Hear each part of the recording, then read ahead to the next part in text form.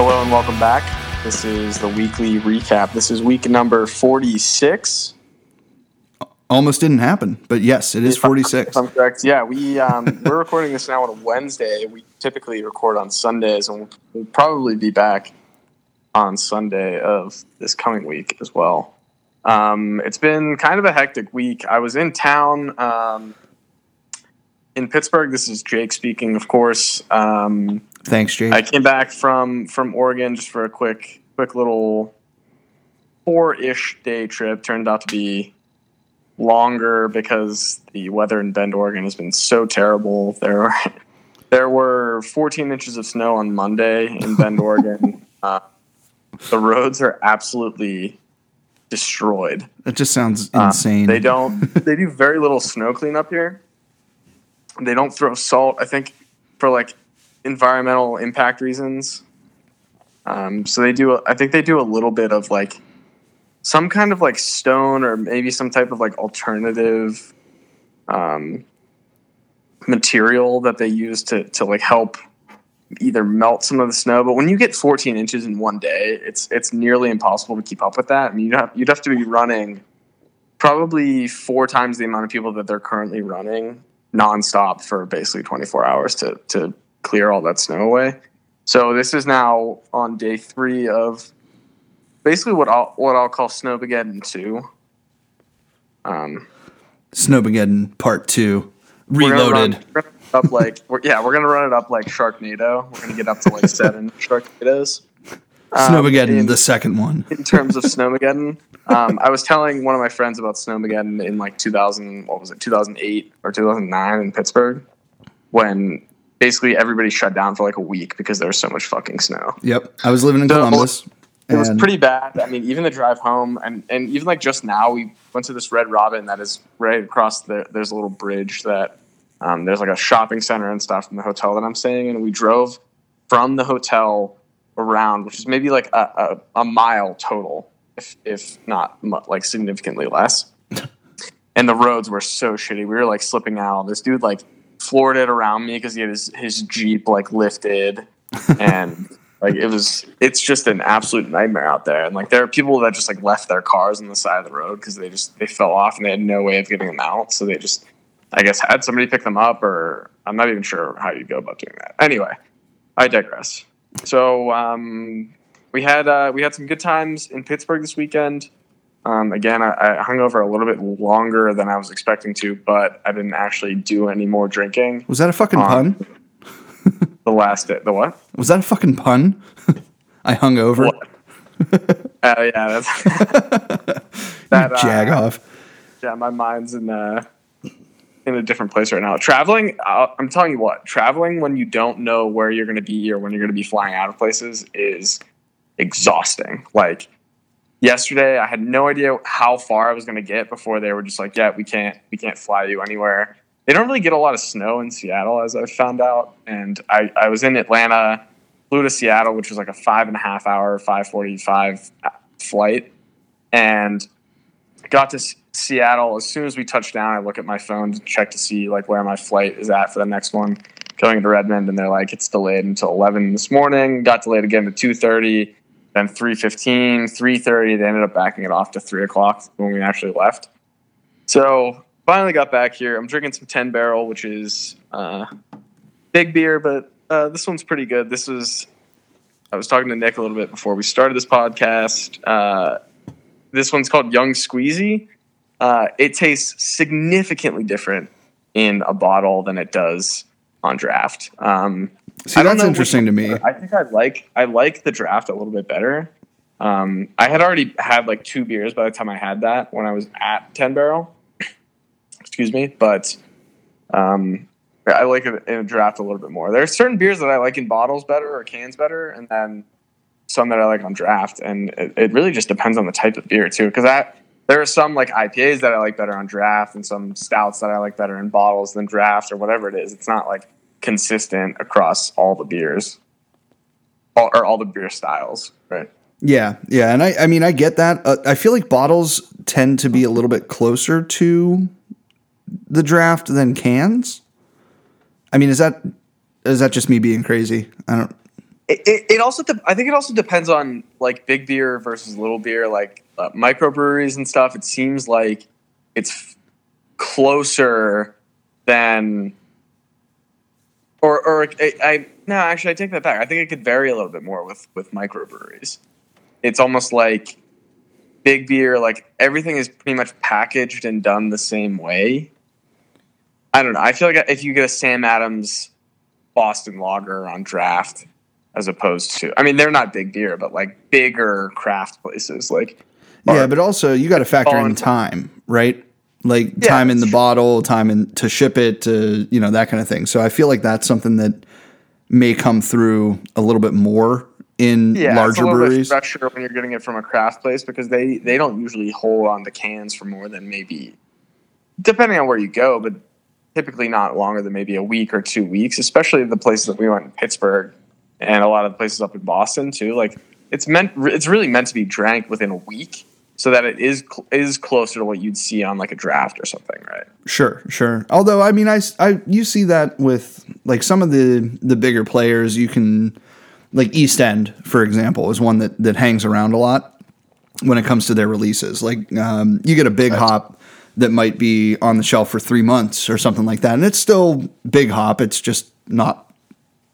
I just don't particularly like that beer, but yeah, there's some players in the game where like if they're not selling out of it, then that either something's wrong with the beer or people just aren't as hype on it, But then there's the other ones that make enough and produce enough, like Southern Tier and stuff like that, where you see them everywhere. Victory and I feel like I'm just name dropping at this point, so I'm just gonna kind of fade away here. And we can list all the good big breweries that we want, but no, I think you're right. So anyway, let's get into a little bit about this weekend. Yes. Got in Friday night. We had a couple of offerings from I think it was Levante, correct? Levante. That was my first introduction to Levante. We had what was it called? Tickle parts, finger something, or tickle parts. Yeah, that's the one I have here right now, because I got two cans of each. We had that one on Friday night. I got in a little bit late. It's really difficult to fly across the country and get in at like a reasonable time, especially going west to east, because you lose the time unless you're flying at like 8 a.m. So I got in at 11, went over to Nick was already pretty much half in the bag at that point, which is to be expected on like a Friday night. I had like 2.5, maybe 3 beers by the time you guys got there. Plus you had off on Saturday, so that's true. That's a whole thing. Yeah, mainly my weekends off are precious, and so when I have them, I like to party up a little bit, let's say. Yeah, so I appreciate the fact that you took off Saturday so we can hang out a little bit. Plus Dad's birthday and all that stuff. We'll get into that, but yeah. We hit up Dancing Gnome on Saturday, and Hitchhiker. So Nick went to the release on Saturday morning at Hitchhiker. I want to talk a little bit about that. Nick, did you? Yeah. I mean, you were like third in line, so it's not like you saw anything too crazy, and it didn't seem like they really ran through everything, because they still had those cans by the time we got there later in the afternoon. Yeah, so the craziest thing about that was probably the beers that I had in line. But Hitchhiker is one of those ones that's very inconsistent. And I don't mean their beers, I mean their fan base, because I've gotten there at 11 o'clock when I did on Saturday, and there's a line across the building. And this time I showed up, there's 2 dudes standing out there with their coolers, hanging out, drinking a beer.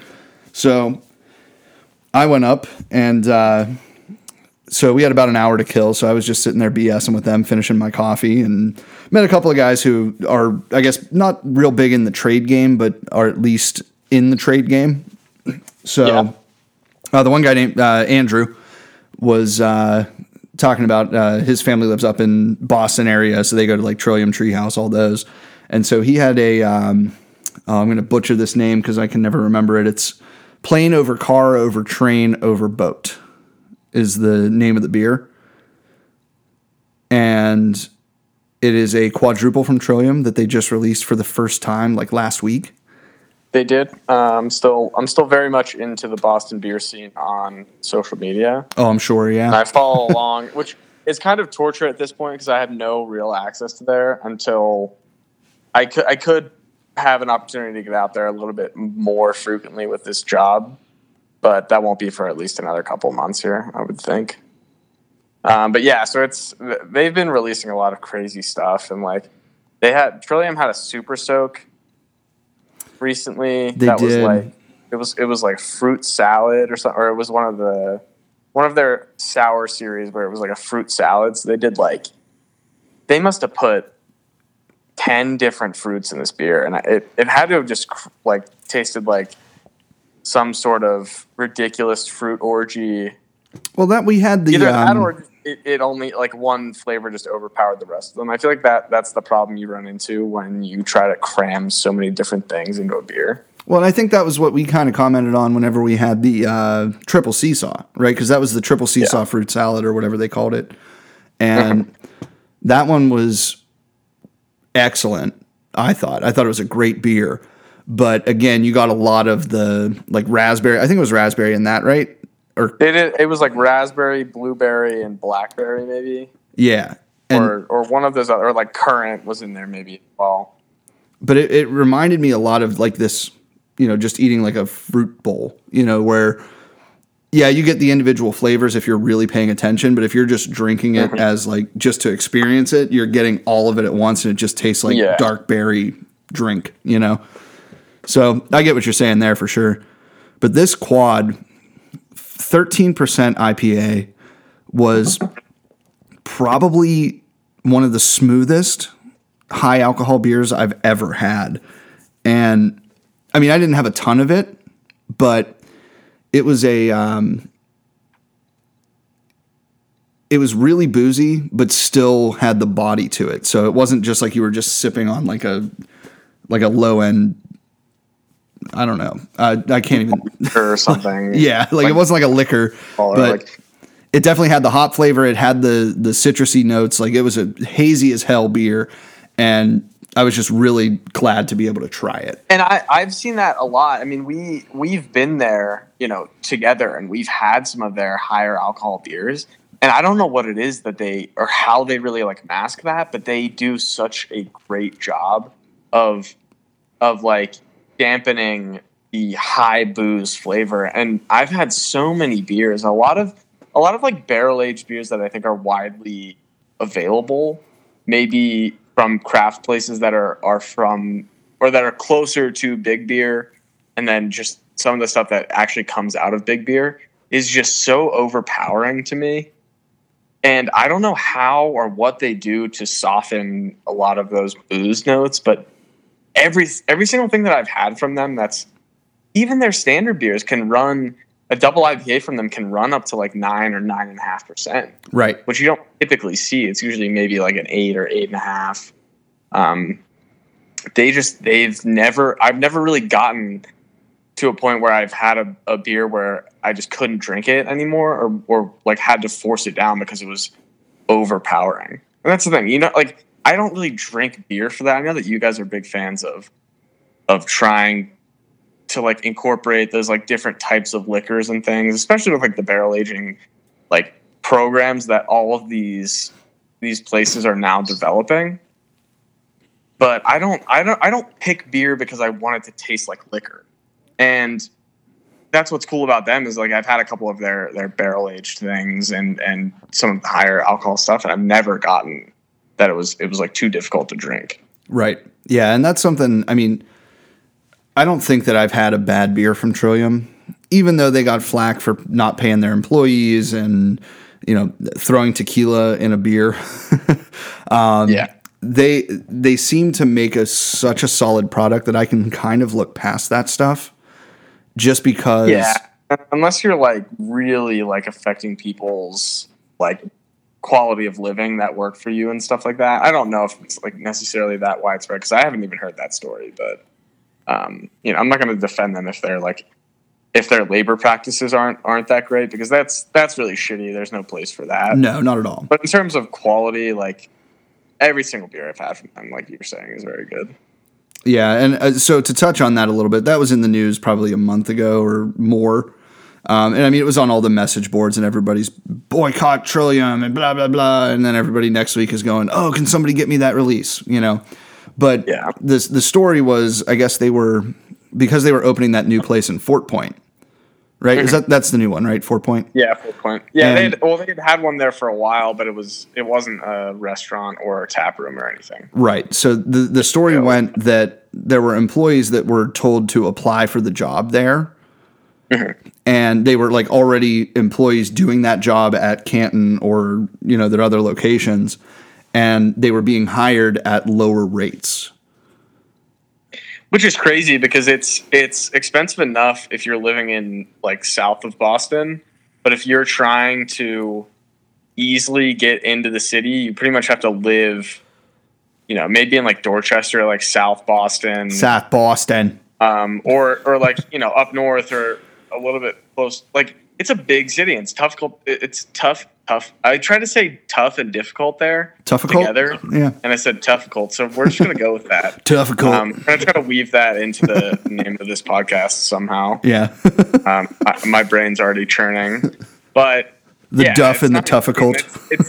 It's difficult to make a good living. I'm sure that like as like a server or like a bartender in Boston, it's not like you're not making that much money, and it's not a cheap city to live. It's not, it's not outrageously expensive like New York City or LA, but I can see how that would like quickly turn, especially, but the whole, the point of it is that they're getting paid less for the same job. Right.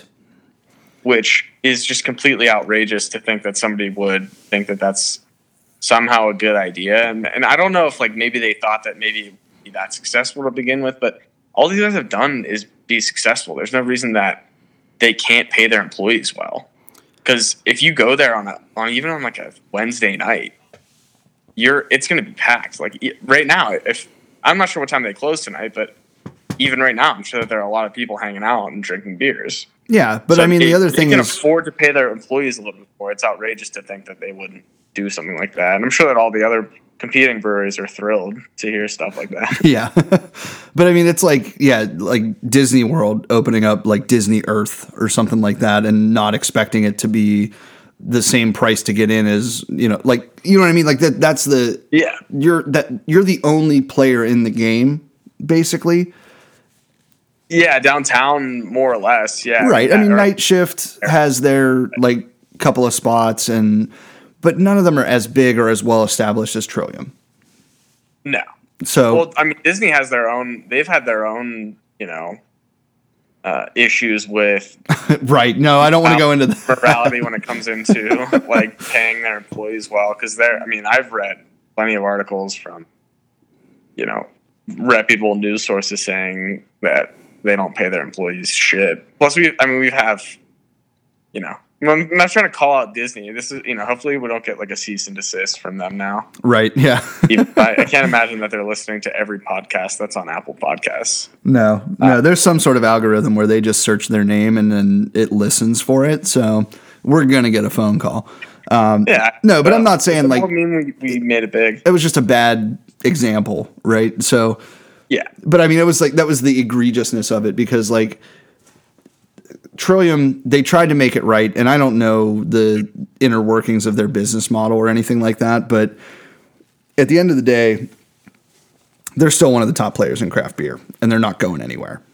So, no, and they're only going to continue to get bigger, and I'm not sure when they'll eventually start distributing to other places. But hopefully this is like a growing pain, right? I hope it's something that they're going to get better from.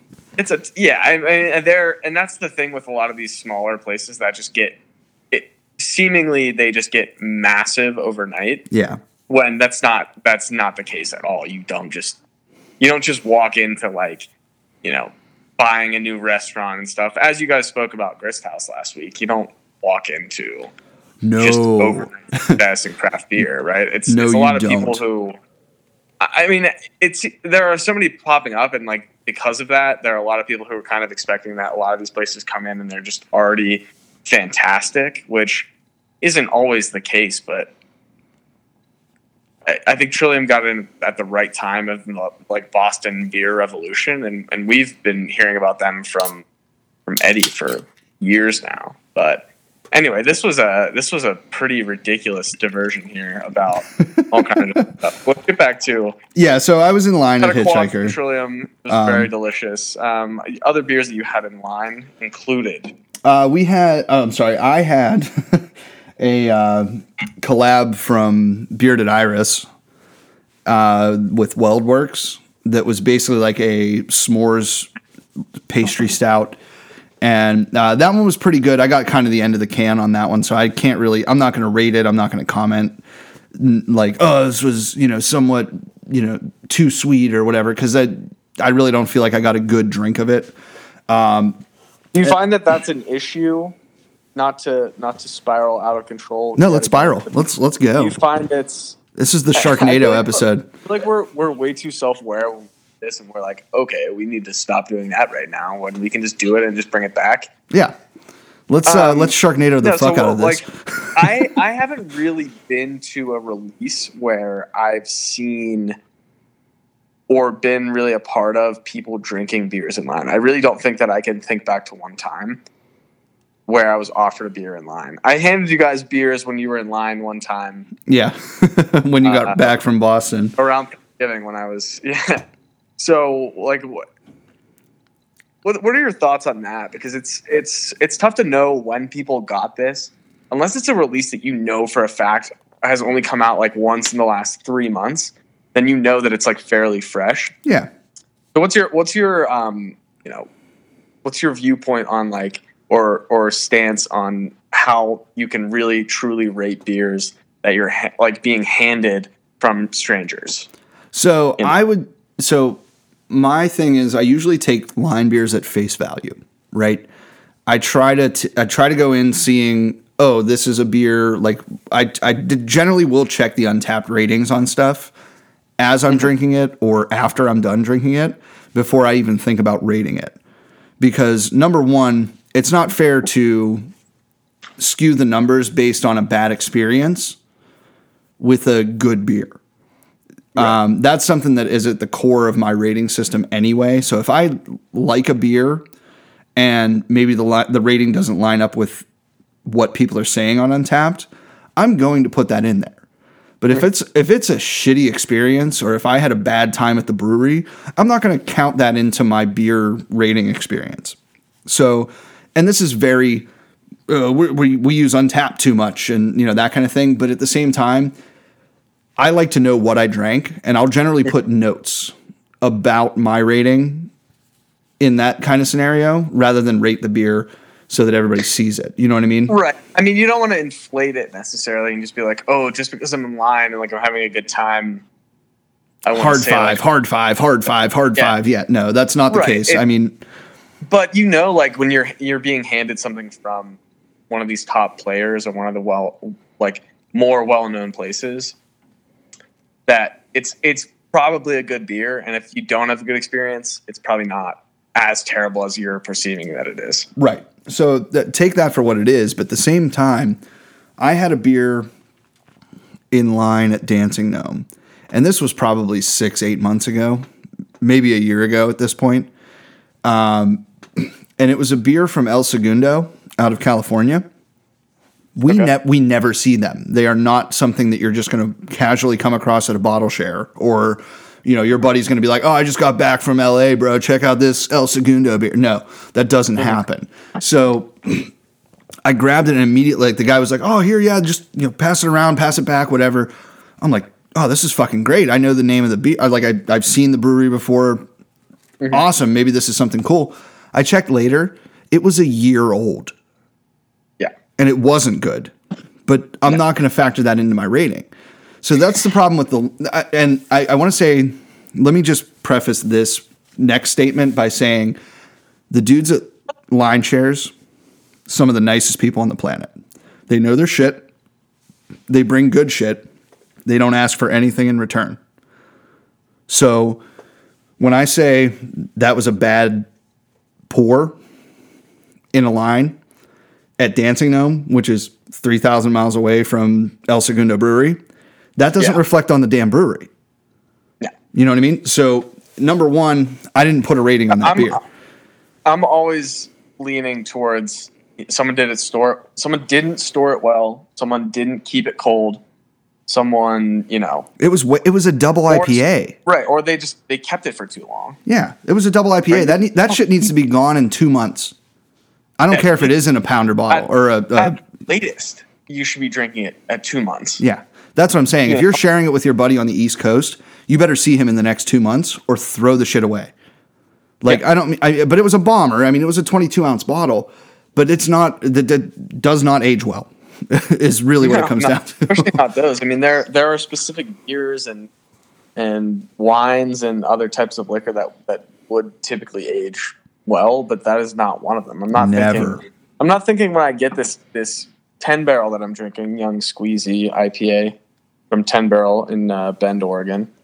I'm not thinking that, oh man, you know what I need to do? I need to do this because I mean they're nationwide, so this is probably a bad example. But I'm not going to go to a Sun River out here. Or I'm not going to go to Crux and grab a crowler of something, or crowler, another bad example, a bomber of something that's a double IPA and keep it for any real length of time. Unless it's like the best beer I've ever had. Even at that, you're not giving the people that you're sharing it with the best possible experience. So that's also on you. Yeah, I agree. I tend to lean towards this person, as nice as they are, and like thank you for like exposing me to El Segundo. But like I didn't necessarily need to have that, because then you start thinking like maybe they don't make the best beer, right? Or so like you. I honestly don't know, because that's the only experience that I have with them. Right? Maybe if it's only subconscious, like you'll go there and you'll be like, oh, like I don't know if I'm gonna like a lot of these beers, and then maybe you'll start thinking like, oh, this isn't as good as I was expecting it to be. And there is a lot of hype that goes around the craft beer industry. That's like the best way that I can describe to anybody that's never really been a part of it, is everything gets so hyped up, and it doesn't always live up to it. And that's what sucks for these brewers in a lot of cases, is they have to come hitting every single time. Well, or the majority of the time, because if you have one bad experience somewhere, you're like, oh man, these guys just like there are breweries that like I've somewhat avoided because I'm like, man, this one beer that I had from them it's just not very good. Yeah, like for me, the one that comes to mind is Rusty Rail. Oh, Jesus! I had a beer from them that was just almost unpalatable. And so funny story, pretty good beer. And like this goes back to what you guys were talking about last week about 11th Hour and how we haven't really had the best experiences with them. But you go there and you have a different batch of something, or you have a completely new beer that they've developed. Like a lot of these people make very good beer, and like they pour their entire lives into it. Yeah. So I don't want to just completely shit on these people, because I know how hard they work. And I've been a part of like the craft liquor industry. So I know how like long these hours are and how much shit these people take. Yeah. That I'm not going to tell them that like this is the worst beer I've ever had, but it sort of weighs on me. And like they're doing well for themselves, because they find themselves in these bottle shops in Pittsburgh and some of these smaller places around Bend, Oregon, or whatever it is. But like it's so tough for these people to keep it up every single time. And you have one bad experience with something, and you maybe never have it again. Yeah. And maybe it's just one person that doesn't go to your brewery, and you're probably still doing fine, but that affects how I view things as well. But anyway, I didn't mean to steal the spotlight there. Continue. No, you're good. I totally agree with that sentiment, though. Like, I mean, at some point, it's my money that you're taking for a product that I expect a certain level. It's my money and I need it now. Right? No, that's copyright. We can't do that. No, but I mean that in the most literal sense, is that I'm giving you something that I worked hard to get for something that I want to enjoy. And if it's a bad experience, if it's the dude next to me farted in line while I was waiting for my beer, and like I got grossed out to the point where I had to leave, then, that's going to weigh on my decision to go back there. Now, I mean, that's again, an extreme scenario, right? But at the same time, like, we had a great time. It's such a strange concept. So like, it reminds me of a lot of like the buying sneakers culture, where and it's different, right? Because it's something that you consume. It's not really something that you're, it's not like, oh man, I can't wait to get this like super exclusive release of sneakers. But it's more similar than you'd think. Yeah, but no, not like line sharing stuff. Like people aren't like handing out pairs of shoes to other people in line and stuff. But people are like sort of jealous of what other people have and that kind of stuff. And it's just such a strange concept that people are like willing to give up hours of their life and wake up super early just to go wait in line for a beer that they've never had before. Yeah, no, you're 100% correct. Right? But so you're kind of just like putting your faith in people. But again, you get into this, sort of like love affair with them, like how you guys are with Dancing Gnome. I mean, how I am with them as well, and a lot of other places. Like you're willing to take that risk because it's more than just about the beer, right? It becomes this whole cultural thing, right? And it's about the food that you're getting there and the people that you're meeting and all this stuff. And that's again, we say this at length a lot of the time, but like that's really why we do this. That's why we spend so much time at breweries and we spend so much money, is that like we just enjoy the camaraderie that comes along with it more so than maybe just the beer. Because you're gonna have bad beer, right? You're gonna have a beer that you don't, or not bad beer, but a beer that you don't care for. Or you're gonna have a bad experience with maybe a bartender one day who was having a bad day or something like that. But like bottom line is, you're still gonna keep going back because you know that they're making better quality products and you're getting it fresher than you might get from somebody else. And I will say, like, no, this is a generalization to the point where I probably shouldn't even say it, but the tap room is the new neighborhood dive bar. Mm-hmm. Right? That's just a fact, right? Because like you walk into these places and I see, Jared and I see Kush and I see, like down the line, you see all the bartenders from the other bars and you run into people at Hitchhiker and, oh, you guys heading over to Dancing Gnome for the can? Yeah, we'll be there. I'll see you there, blah, blah, blah, whatever, like that kind of thing. And It becomes this community. And as much as it's ballooned to the point where you have a brewery every 6 miles or whatever average in the country, like in the last 10 years, 7,000 or 15,000 or whatever the number is, breweries have opened. Like this is, you hear about the ones closing, you hear about maybe bad products, but at the end of the day, if you go in there and the bartender waves at you and says, "Hey, Norm," is that really that bad of a thing? No, I don't think so. I mean, and everybody's got their place too, right? I mean, you think about just if you were to take a lineup of people who go, you take them from all over the place in Pittsburgh or San Francisco or Bend, Oregon or Boston or New York, right? Whatever, anywhere in the country, just throw a dart at the map and go to somebody. They're going to say, "Oh, you got to go here. Like this is my spot. This is where I like to go." And it's never, there are lots of people who have that same spot, but there's also plenty of people who instead of going to Dancing Gnome, they're Grist House people or they're Dry Log people or Strange Roots or there's just so many of them, and I just think it's cool that everybody has their neighborhood like cheers, if you will. Yeah, and that's something that I think Trevor really talked about, like how widespread his reach was a couple episodes ago.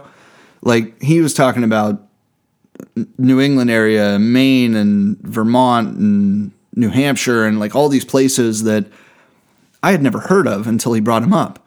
But he was like, the guys there are great. Like if you go talk to John or Jim or Ed or whatever, he's just dropping these names. But I mean, if I go up there and I text Trevor and I say, "Hey, who's that guy at Oxbow?" He's going to say, "Oh yeah, talk to Steve. Let him know I said hi. Whatever he can send me back, I'll pay him for it, whatever, that kind of thing." That's the community, right? You have this relationship. Now, I mean, he's in the industry, so it's a little different.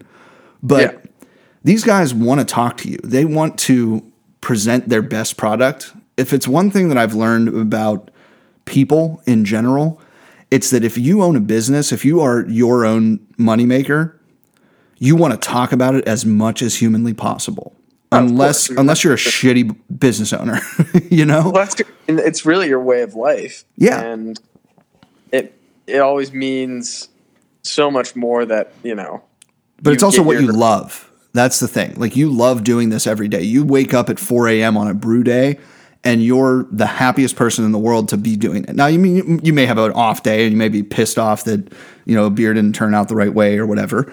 But you're talking about somebody's making their money. Like, they're paying their mortgage. They're, expanding their business. They're making friends with people they never would have met. Stuff like that. Mm-hmm.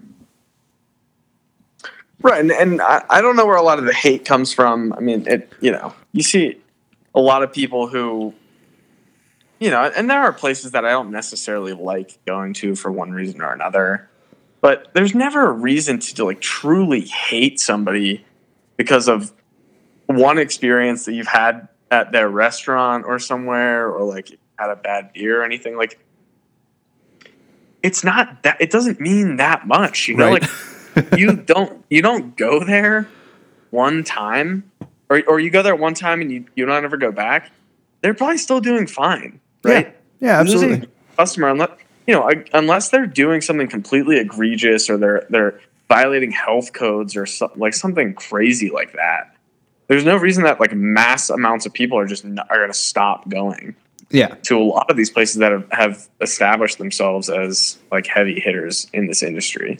And even not even, and I'll take it one step further. Excuse me. Sorry. I'll take it one step further and say even the small guys, right? Even the very small guys. Like, one that comes to mind just because they're in my feed a lot this week is Allegheny City. Mm-hmm. I've been there twice.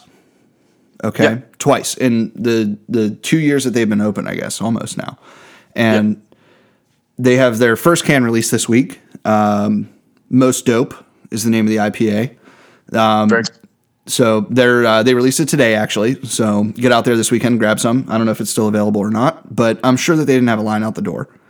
And the thing is, like, cool place. Love the atmosphere. Wasn't real crazy about the beers the first time. I'll say that hands down. And that's not necessarily mean to say either. Right, like I can have an opinion on your beers, right? And just because I'm sitting behind a microphone right now, doesn't make it any more valid or less valid. But the second time, the beers were better.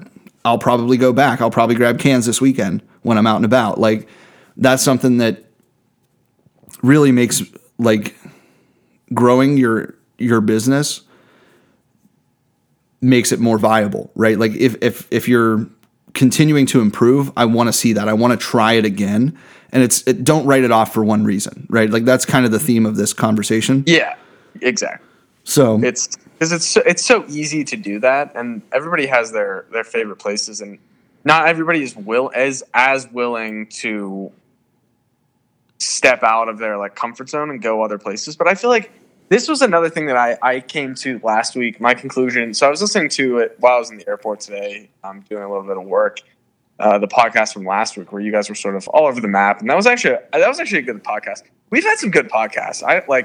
We always kind of like rag on ourselves for not being good, but we have some good conversations, and like occasionally we'll get to a point where somebody's talking too long, and that there will be like a weird pause here and there and stuff like that. But I think we're getting better, and we understand.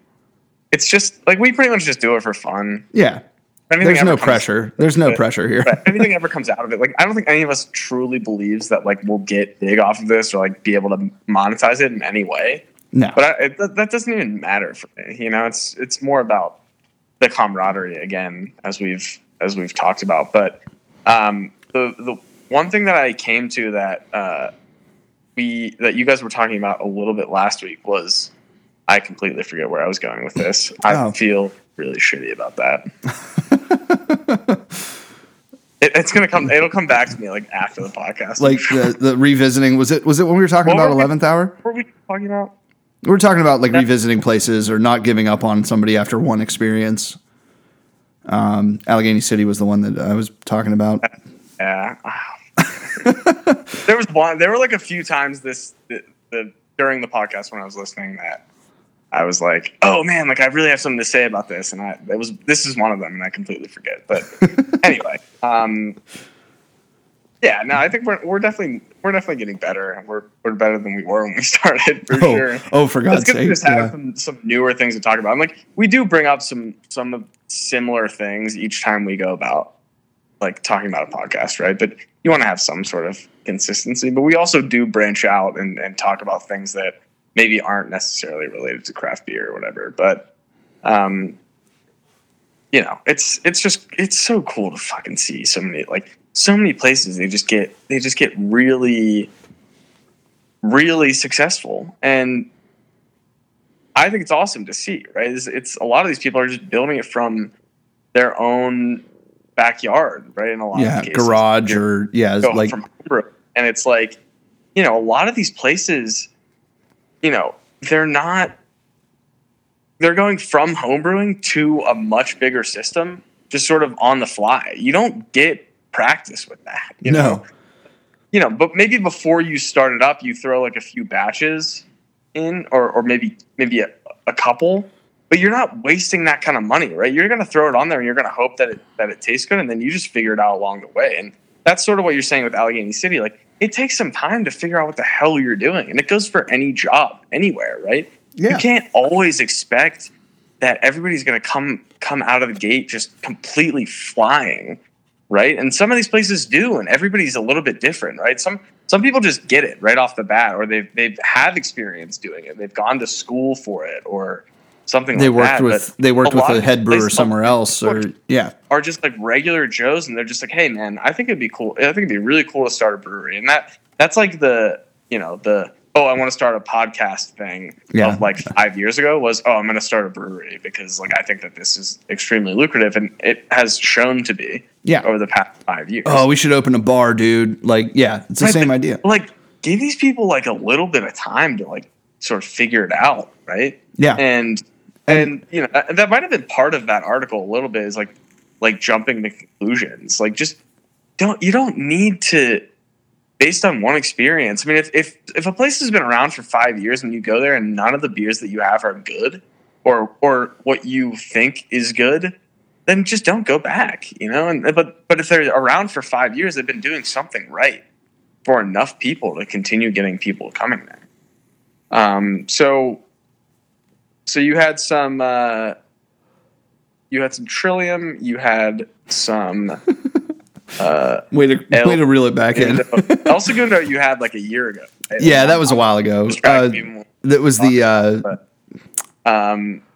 what was it? Crap.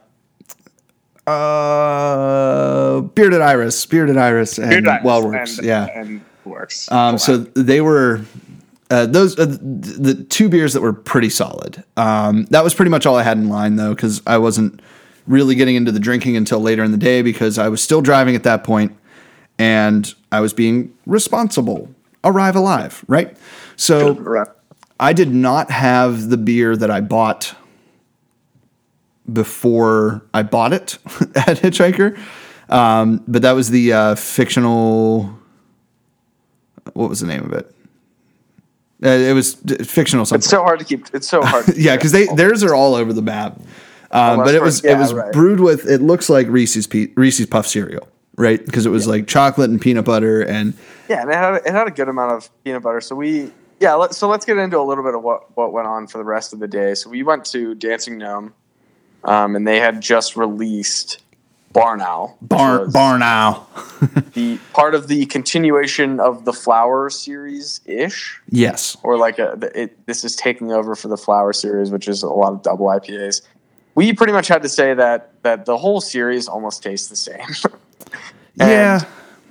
It's maybe different enough. It's tough to say because it's only once a month, and it truly is like probably 3 or 4 weeks between that they're releasing these. So you don't want to keep, and based on what we were talking about earlier today on this podcast, was you don't want to keep those for more than that amount of time, maybe, or like you would only be able to have 2 on hand at a time, maybe.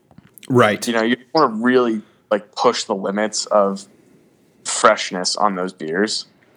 Well, and so we talked a little bit about this a couple weeks ago too. Is this series is definitely more for the brewers than for the consumer, because they're trying different malt bills. They're doing different grain bills. They're doing different hop bills. Like, it's not this is the fucking citrus bird. The Citra bird. Mm-hmm. This isn't the Strata bird. Like, they're experimenting with the recipes to play around with it, to really just provide that same experience with different types of ingredients.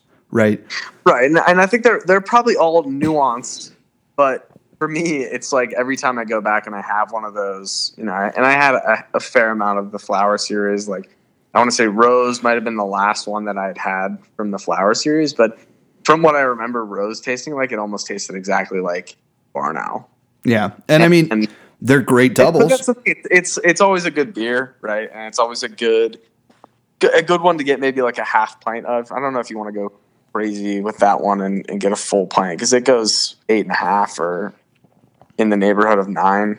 Yeah, they're 8 to 8.5, I think, mostly. So we started with that. My favorite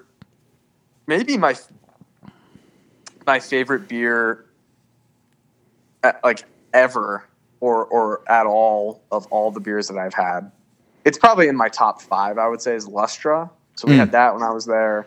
I had a Lull. Alex was saying, a Lull. Lull was so they're releasing Wishbone they released Wishbone today. Wishbone is Citra, I think, hopped. Okay. Pale ale. Yep. Lull was Nelson. So same beer with different hop. Yep. Excellent beer, right? 5%, super crushable, not real heavy body. It's crisp, it's light, it's drinkable. Honestly, the pale ales that Dancing Gnome releases, just go get them as much as you can, because they're super awesome and they're super drinkable. That's good stuff. Like, I think, is Etch one of their pales, or is that an IPA? It's an IPA. Okay. But that's the thing. Even some of their IPAs are a little bit lighter. They almost drink like a pale ale. Yeah, Pounce is probably my favorite beer that they make. Pounce is good. I'll be honest. But like Lustra, I've been lucky enough that, like, because I haven't really been in Pittsburgh that much. I mean, I've been back maybe 5 or 6 times since. Don't lie. You schedule your trips around Lustra releases. And I wish that I did. Like, I might start doing that, because I've gotten lucky enough, and my luck will start to run out if I keep it up this way. Right. But it's just such a damn good beer. And I was talking to the guy, Ernie, next to us, who's such a good guy. Oh, he's a super character, though. Like, he was telling us a hell of a lot of stories and stuff. But he was asking me what I was having, and I was like, yeah, Lustra, I mean, this is probably my favorite beer that they make. And he was like, I'm telling you, man, I'm the same way. Like, it's so hard. And then we started talking a little bit about the Lustra series that they did last year and stuff. And I don't know what the hell they put in that beer. I probably should know at this point, but it's so good. And it's light, and it's maybe 5.6, I think is what I read on there, or maybe it is 6%, but that's a great 5.8. 5.8. 5.8. Yeah, I mean, that's the thing. Like, that's an all-day IPA. Oh, Founders. Crushable beer. Like, that's something that I would definitely take like 8 of those down pretty easily in 12-ounce cans. Oh, so we'll call it 16 ounces or whatever that math works out to be. Yeah. All right, scientist. So we did that. We picked up a full case of Barn Owl. Barn Owl. Everybody had. I mean, that runs about like $1.20 or something. So like everybody seemed to have a pretty good time at I love Gundam. Everybody's super cool there. You guys are obviously like very good friends with them. So I kind of just I make friends with everybody through you guys, and I don't think I've ever had a bad experience. Because we used to go like when we had just turned 21, 22, and I was back from co-op and stuff, and that was sort of mine and Alex's place, and then you guys sort of took over as like the experts, the regulars or whatever. So I do want to say, let me tell you a little funny blurb about Saturday. Or no, this was Thursday. We went in, and it was like 9:30. They close at 10, right? And we walked in and we got our beers and walked around the side of the bar. And I heard Trevor, as we were walking around the bar, goes, "Hey, Nick and Sarah are here." And he was talking to Zach, and Zach comes like running down to the end of the bar, and he's like, "Hey guys, hold on." And he pours me a beer, just like out of a can behind the bar. I don't know if I should be saying this on the podcast or not, but he was like, probably not. He was like, "I need you guys to try this. I need you to tell me what this is like." So, and this happens all the time there because they get so much beer from regulars, from people that are traveling or like want to visit, and that's just the nature of the industry. Is you drop a can off, they give you your 4-pack, you pay for it, whatever. But I just hearing Trevor go, "Hey, Nick and Sarah are here," and like Zach immediately like pays attention to us. Like it was like it's a humbling experience because like I don't think of myself as anything special when we walk in there. Like I fully intend on paying for everything and, you know, being very like, you know, just a consumer. I don't think that any of us are being like facetious when we say that. Like I will never expect anybody to give me like a free beer. Right. But just like, because like I would gladly pay for it. You know what I mean? Like I'd rather pay for a beer at Dancing Gnome than get a free beer from, you know, name a brewery that I don't like. You know, I'm not gonna call anybody out specifically, but like you know, I don't want a free Bud Light. Why we go there, right? Like, I enjoy the ability to purchase their beer from them, and everything else is just extra. And those guys just take such good care of us. And that's how you get the big followings, and that's how you get like all these people to come here because it seems like everybody that walks in there is a regular, you know, and they have probably like 40 or 50 people that they know by name. Right. At least one or two of the bartenders know by name. But right? but like those guys are so good at their job. Like they're the top tier of people who pour beer for you. And I mean to say that as not like a dig at their profession, but they are the experts when it comes to Dancing Gnome beer. Like you ask any one of the people behind the bar and they're going to say, "Oh, you know what? This one isn't as good, or it was better, or I don't really like this style, but these are the highlights." Like they are so you know educated.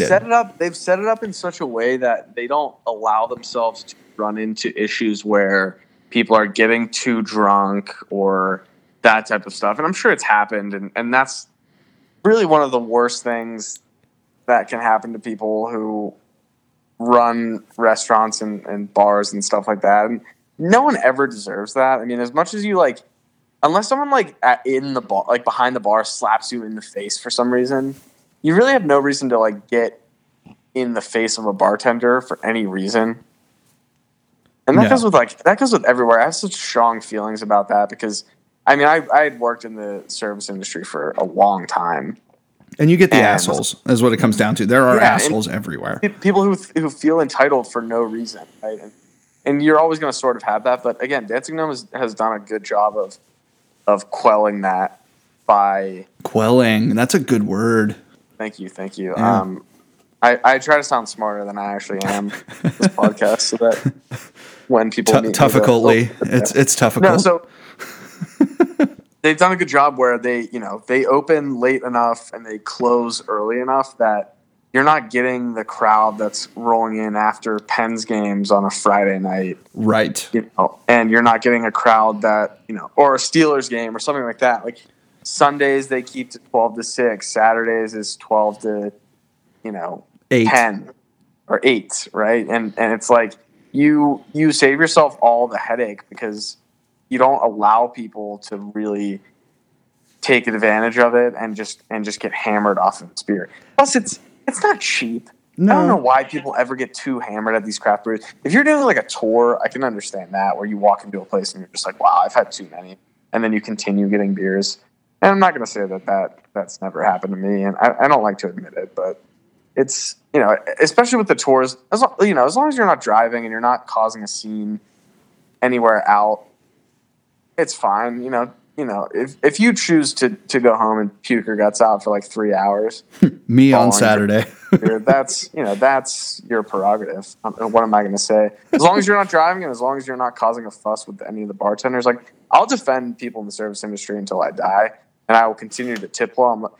I mean, you have some people who are bad and some people who just don't really get it, maybe, but by and large, it's a lot of people who just don't deserve any of the flack that they're getting from people who just feel, again, entitled to having better service or like getting free stuff or whatever it is. It's just like these places get really busy. Like sometimes the service lacks a little bit because you got to wait for a beer a little bit longer than you expect to. There's no reason to be upset because you're the person who chose to go there. If you don't want to wait for a beer, go to any bar anywhere else and just get like a Miller Lite from the bartender and take it somewhere and drink it. Like if you want to get the top quality product, you're gonna have to wait a little bit. Yeah, I agree. I think we focused a lot on Dancing Gnome this segment.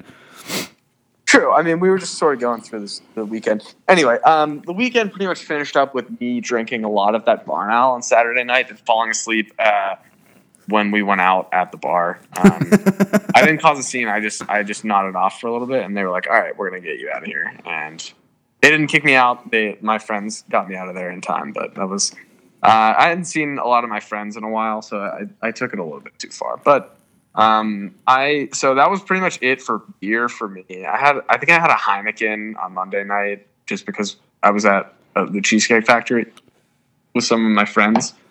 That pretty much rounds out my beer for the week. I did have my first beer from Alaska last night. I was at a hotel in Seattle because of that layover. I had an amber ale from Alaska Brewing Company. And it was fine. It was way too expensive. I paid $10.75 for a 20-ounce pour of it. Holy balls. I was in a hotel bar, and it was a super bougie hotel bar that I also paid $10.75 for a cheeseburger and fries. So... No, actually, I paid $19.75. Holy Jesus. So my total bill came out to be like $33 for one beer, like 2 glasses of water, and a burger and fries. Did they charge you for the water? No, not no.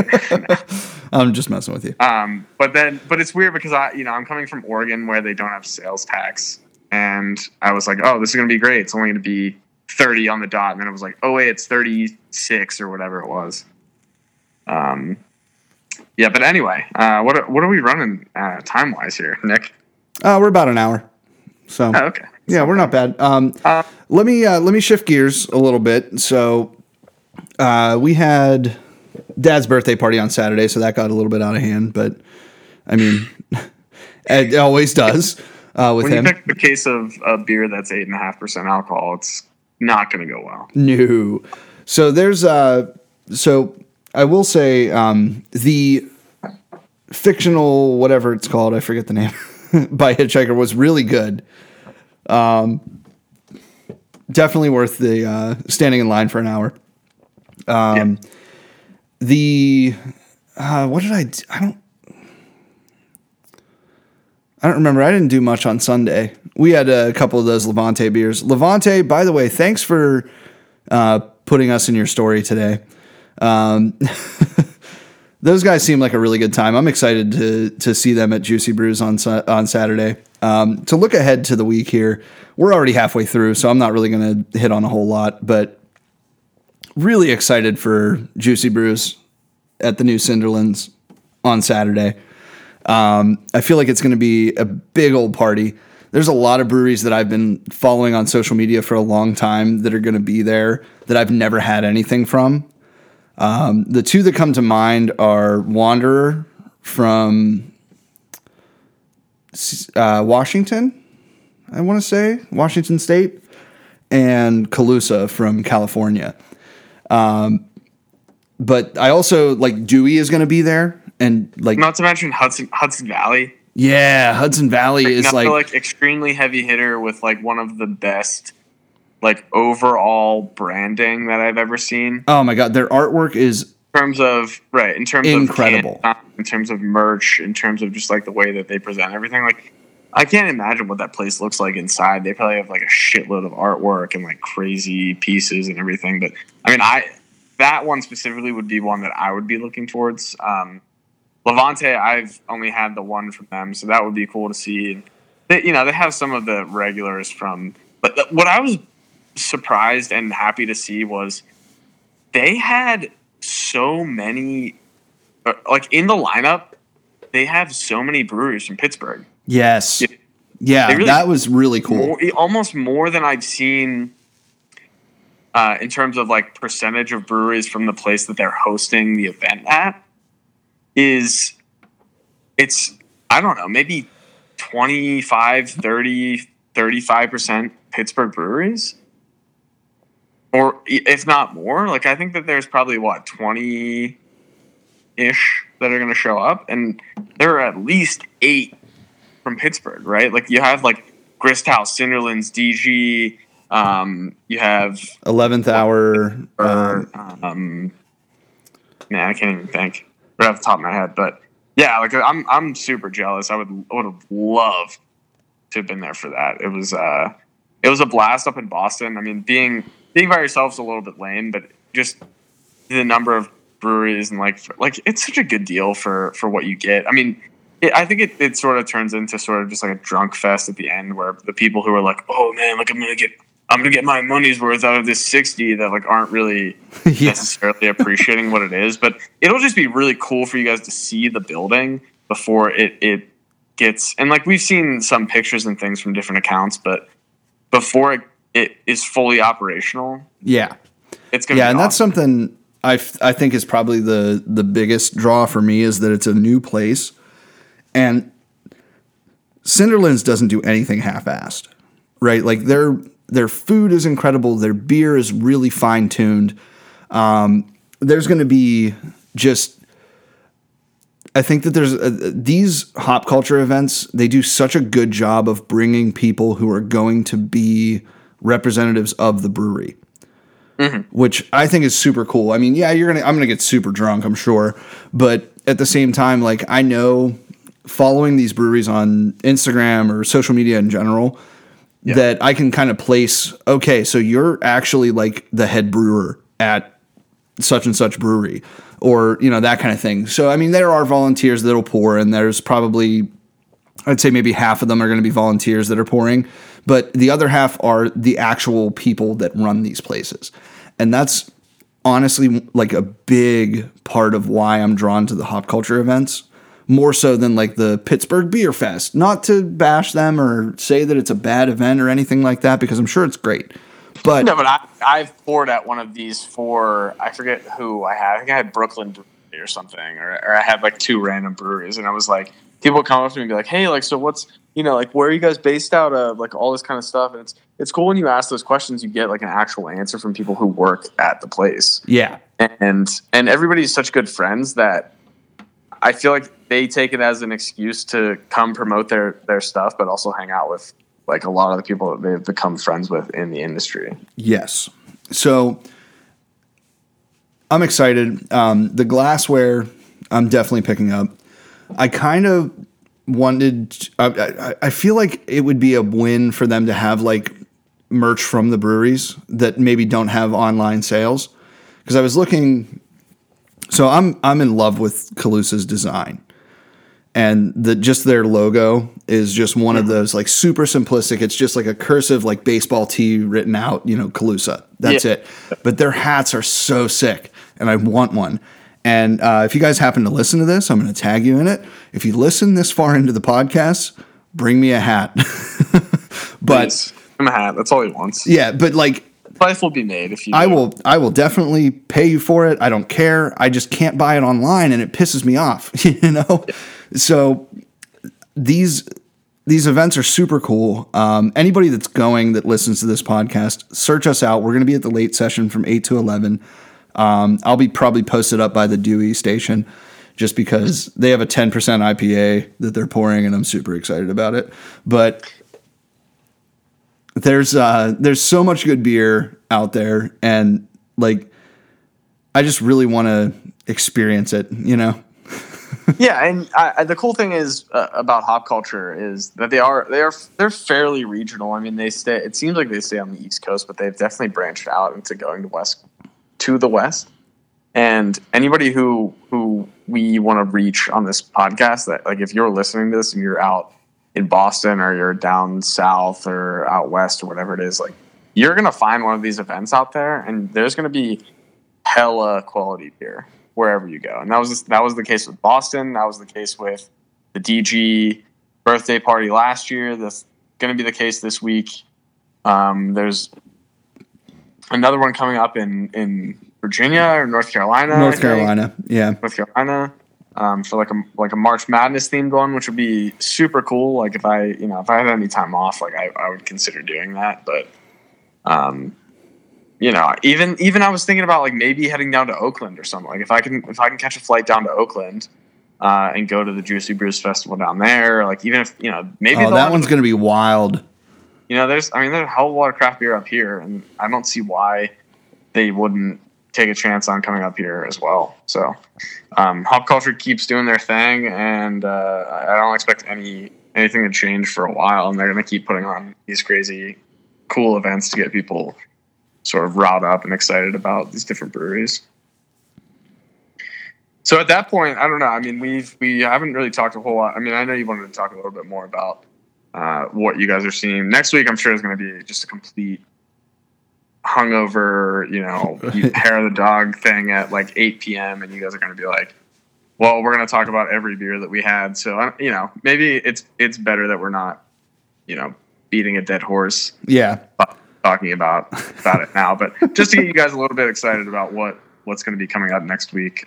So this is fun. I like doing the one-on-ones are kind of cool. It's a good change of pace from like everybody sort of chiming in, like stepping on each other's toes, because we can like see each other talking and everything. But in terms of me this week, it's been a weird week so far because I haven't really been at work for the first 3 days. I mean, I've been working remotely, but it's not quite the same. So I have a lot of work to do this weekend. I'll try to pick up some beers, maybe hit one or two places on like Friday night. It's also weather's also pretty shitty here still, so I don't know how likely I'll be able to, or how likely it'll be that I'll be able to do that. But I'm excited to hear about the whole Juicy Brews festival coming up here, and I can't wait to see the pictures from Cinderlands. We'll try to get some Instagram posts up there and stuff of the things that we're seeing from Cinderlands. I'm guessing they'll allow you to take pictures. I don't see a reason for them to not allow you to do that. Maybe some areas be restricted or something. I can't imagine that they're going to be in control of that is really what it comes down to, because there's going to be 300 people per session. Yeah. And you're not going to be policing like you can't use your cell phone, blah, blah, blah, that kind of thing. So yeah, I feel like it's going to be a big just, hey, this is our new place. Check it out. Enjoy it. We're going to be open, April 1st or something like that. And it's going to be super cool to see. I'm just totally enamored with it and really excited for what they're bringing. It's such a cool building, such a cool idea for them to take over a building that has like a lot of history and a lot of people went to this Bailey Warehouse like a lot. Like before you had all these new restaurants popping up all over the place in Pittsburgh, like Bailey Warehouse was one of those places where you kind of just went. Yeah. Yeah. And I mean, it's like a glorified Olive Garden, but before Olive Garden got big, like, I mean, it was kind of just like you don't see these everywhere. It's not, was it a chain? No, I don't think so. No. But it was like, $5.99, all you could eat pasta on Wednesdays or whatever. Right. So that was just a thing that like people from Pittsburgh did, and people that lived in the Strip District in Lawrenceville and stuff, like probably didn't have that much money and stuff. So you would, that could be like a nice night out. So I think it's cool that they're sort of revamping that into something that is going to attract a lot more people to that area. Not that the Strip has any like, shortage of people. Yeah. That's like one of the coolest and hippest areas of Pittsburgh. But I don't want to continue running my mouth for any longer. So you have anything else to add, Nick? I'm sure we'll hit some can releases too along the way. I do want to check out the Allegheny City, their release. They did follow us on Twitter this week. Thanks for that, guys. Awesome. As far as Instagram, social media shots, anything? Not really. Like I said, Levante is super cool. Those guys are awesome. Mercury is super effective. Very impressed with their service on that. They are really in tune with their product and their clientele, right? So definitely, if you haven't yet, check them out. Their free shipping on your first order is just first order all caps for the promo code. And like the beer is phenomenal. Like I got a 12% stout 4-pack and it was $20, $18, something like that, plus shipping fees and whatever. But that to me, I think is a huge thing, and more breweries are definitely going to jump on board with it. Otherwise, trying to think of what else. Shout out to Cellar Works out in Sarver, PA. They are doing a Butler Breweries collaboration that I'm very interested in because it is a barley wine that you don't really see in Pittsburgh. There's not a whole lot of breweries doing barley wines. Or like period. I wouldn't even say just Pittsburgh. I mean, it's not a hot style right now. That's the thing. Like I feel like you get your pastry stouts, your DIPAs, your hazy boys, and barley wine just kind of goes by the wayside. So I'm really excited to see what they pull out of their hat with that one. They just brewed it this week, so it'll probably be a month or two before we see it, out and about. But the Butler brew scene is blowing up. Butler Brew Works is. I've been very impressed with what Butler's been producing for a little while, but it just doesn't get as much hype because it's not really. I mean, you got to go a good 45 minutes from a lot of the places that we talk about to get up there, but like there's some good ass beer in Butler. Yeah, that's the thing. Don't sleep on them. Dented Keg is opening in Mars. There's so much beer out there, and we're gonna tell you all about all of it because we're gonna try to drink it all. So we really do. We try to drink it all for you. We do it for you. We do it out of love. Yes, our livers are your window to the world. So yeah, that's all I got this week. Jake, thanks for coming on. I know it's Wednesday. It is 11:15 my time, so I know it's not super late for you, but it's been a long day of traveling, and you don't really understand how like draining it is to just sit in an airport for like 4 or 5 hours until you actually do it. And as I'm saying, this sounds like a first world problem, but this is what did you do after you sat in that airport? Did you fly through the air like a bird? Yes, I did. And, had everything paid for, which, it's hard to sound like I deserve any type of pity. And I really don't. It's just, I'm a little tired right now. Yeah. Fuck you, Jake. You and your free travel. We'll close it out. Thanks for listening. And we'll catch you guys on the flip side of Juicy Brews Pittsburgh version 3. All right, guys. This is Nick cheersing himself with. Cheersing. I'm going to cheers my microphone, hopefully, and you'll get a little bit of that. Ready? 3, 2. All right.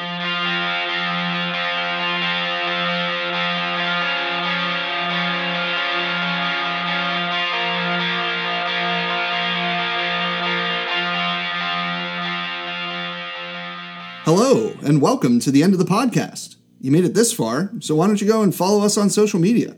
At The Weekly Recap on Instagram. At The Weekly Recap 1 on Twitter. Or email us, theweeklyrecap1@gmail.com. And we'll see you next week.